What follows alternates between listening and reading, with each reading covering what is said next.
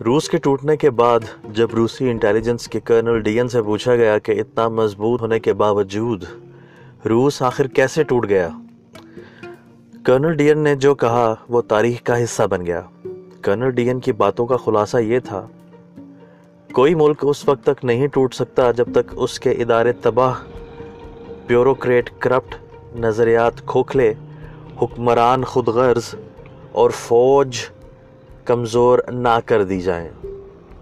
فوج کسی ملک کے دفاع کی آخری امید ہوتی ہے اور فوج اس وقت تک شکست نہیں کھاتی جب تک اس کی قوم شکست تسلیم نہیں کر جاتی۔ قوم اس وقت تک شکست تسلیم نہیں کرتی جب تک اس کے نظریات کمزور نہیں کر دیے جاتے۔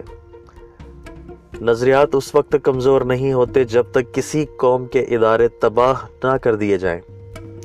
ادارے تباہ اس وقت تک نہیں ہوتے جب تک اس ملک کو چلانے والے بیوروکریٹ کرپٹ نہ کر دیے جائیں، اور یہ سارا کام تب ہو جاتا ہے جب ایک خود غرض حکمران کسی ملک پر مسلط کر دیا جاتا ہے۔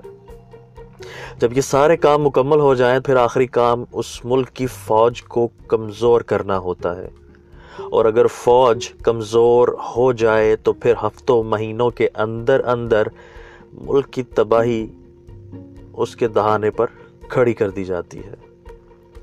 میں بطور انٹیلیجنس ایجنسی کے آفیسر ہوتے ہوئے اس بات کو تسلیم کرتا ہوں کہ ہماری قوم افغان جنگ کے دوران ہمارا ساتھ چھوڑ گئی تھی۔ ہمارے بیوروکریٹ قوم کی امیدیں پوری کرنے کے بجائے اپنی جیبیں بھرنا شروع ہو گئے تھے۔ ہمارے ادارے ایک سازش کے تحت تباہ کر دیے گئے اور یہ سب کچھ ہمارے حکمرانوں کی سرپرستی میں ہوا۔ ہم نے افغان جنگ کے دوسرے سال ہی اپنی حکومت کو بتا دیا تھا کہ ہم یہ جنگ اتنی آسانی سے نہیں جیت سکتے۔ وجہ یہ ہے کہ اگر افغانی مجاہدین کے ایک دن میں 1000 جنگجو بھی مارے جاتے تو پھر بھی ان کے حوصلوں میں پستی نہیں آتی تھی۔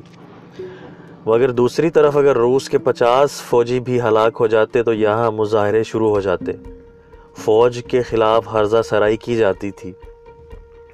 تو پھر فوج ان حالات میں کیسے لڑ سکتی تھی جب اداروں کی تباہی کی وجہ سے تنخواہیں نہ مل رہی ہوں، جب قوم ہی اپنی فوج کے مخالفت کر رہی ہو، تو پھر قوم کی مدد کے بغیر فوج کب تک لڑتی؟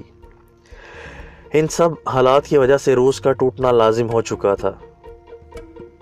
چاہے آپ اسے پاکستانی ISI کی کامیابی کہیں یا امریکن CIA کی، مگر سچ یہی ہے کہ روس کو توڑنے میں اصل کردار روسی اداروں اور روسی عوام کا تھا۔ یہ کرنل ڈین کے خیالات تھے جو سوویت یونین کے ٹوٹنے کے بعد مختلف اخباروں میں شائع ہوئے۔ کہا جاتا ہے روس کے موجودہ صدر ولادیمیر پوٹن بھی انہی خیالات سے متاثر ہو کر سیاست میں آیا۔ پوٹن افغانی روسی جنگ کے دوران روسی انٹیلیجنس ایجنسی KGB کا ایجنٹ تھا جو بعد میں سیاست میں آیا۔ یہ ساری باتیں بتانے کا مقصد صرف یہ ہے کہ آپ پاکستان کے ماضی پر نظر دوڑائیں، کس طرح سازش کے تحت ہمارے ادارے تباہ کیے گئے۔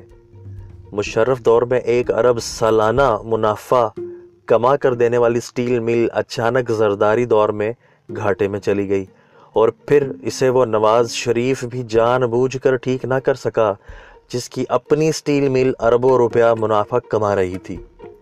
جب ایک وقت میں شاہد خاقان کی ذاتی ایئر بلو منافع کمائے مگر شاہد خاقان کے وزیر اعظم ہونے کے باوجود پاکستان کی PIA گھاٹے میں جائے تو سمجھ لیجئے ادارے تباہ کیسے کیے جاتے ہیں، کس طرح بیوروکریٹ کو کرپٹ کیا گیا۔ پاکستانی قوم کے نظریات کو بدلنے کے لیے بیکن ہاؤس اور ایجوکیٹر جیسے اینٹی پاکستان اداروں کو کھلی چھٹی دی گئی۔ پاکستان کے خلاف وہ سارے کام ہو چکے تھے جو کسی ملک کو تباہ کرنے کے لیے کیے جاتے ہیں۔ دشمن صرف ایک کام نہیں کر سکا اور وہ تھا پاکستانی قوم کو اپنی فوج کے خلاف کھڑے کر دینا۔ یہ سچ ہے کہ دہشت گردی کی خونی لڑائی میں فوج بڑی بے جگری کے ساتھ لڑی ہے، مگر یہ بات تو سچ ہے کہ قوم اس جنگ میں فوج کے شانہ بشانہ کھڑی رہی۔ اس کا سب سے بہترین مظاہرہ میں نے سوات میں ایک شہید فوجی کے جنازے پر دیکھا۔